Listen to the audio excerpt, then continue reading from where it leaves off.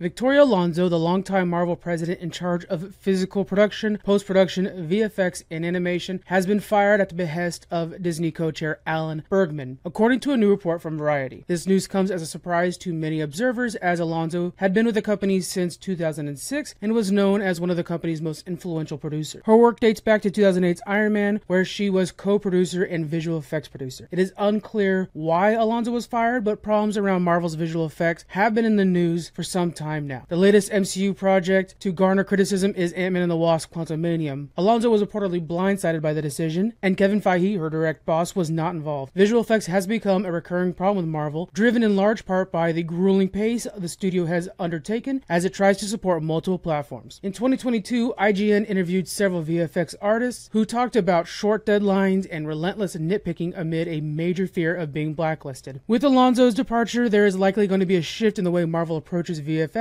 and its animation. It remains to be seen who will take over for Alonso, but it is clear whoever does step into that role will have their work cut out for them. Despite the challenges Marvel faces, the studio remains one of the most successful and influential players in the industry today. Its films have grossed billions of dollars worldwide, and the MCU has become a cultural phenomenon. As Marvel moves forward into Phase 5 and beyond, it will need to continue to innovate and evolve to keep up with the engaging and excited audience. With Alonso's departure, the studio faces yet another hurdle, but it has shown time and time again that it has the ability to overcome even the toughest of challenges.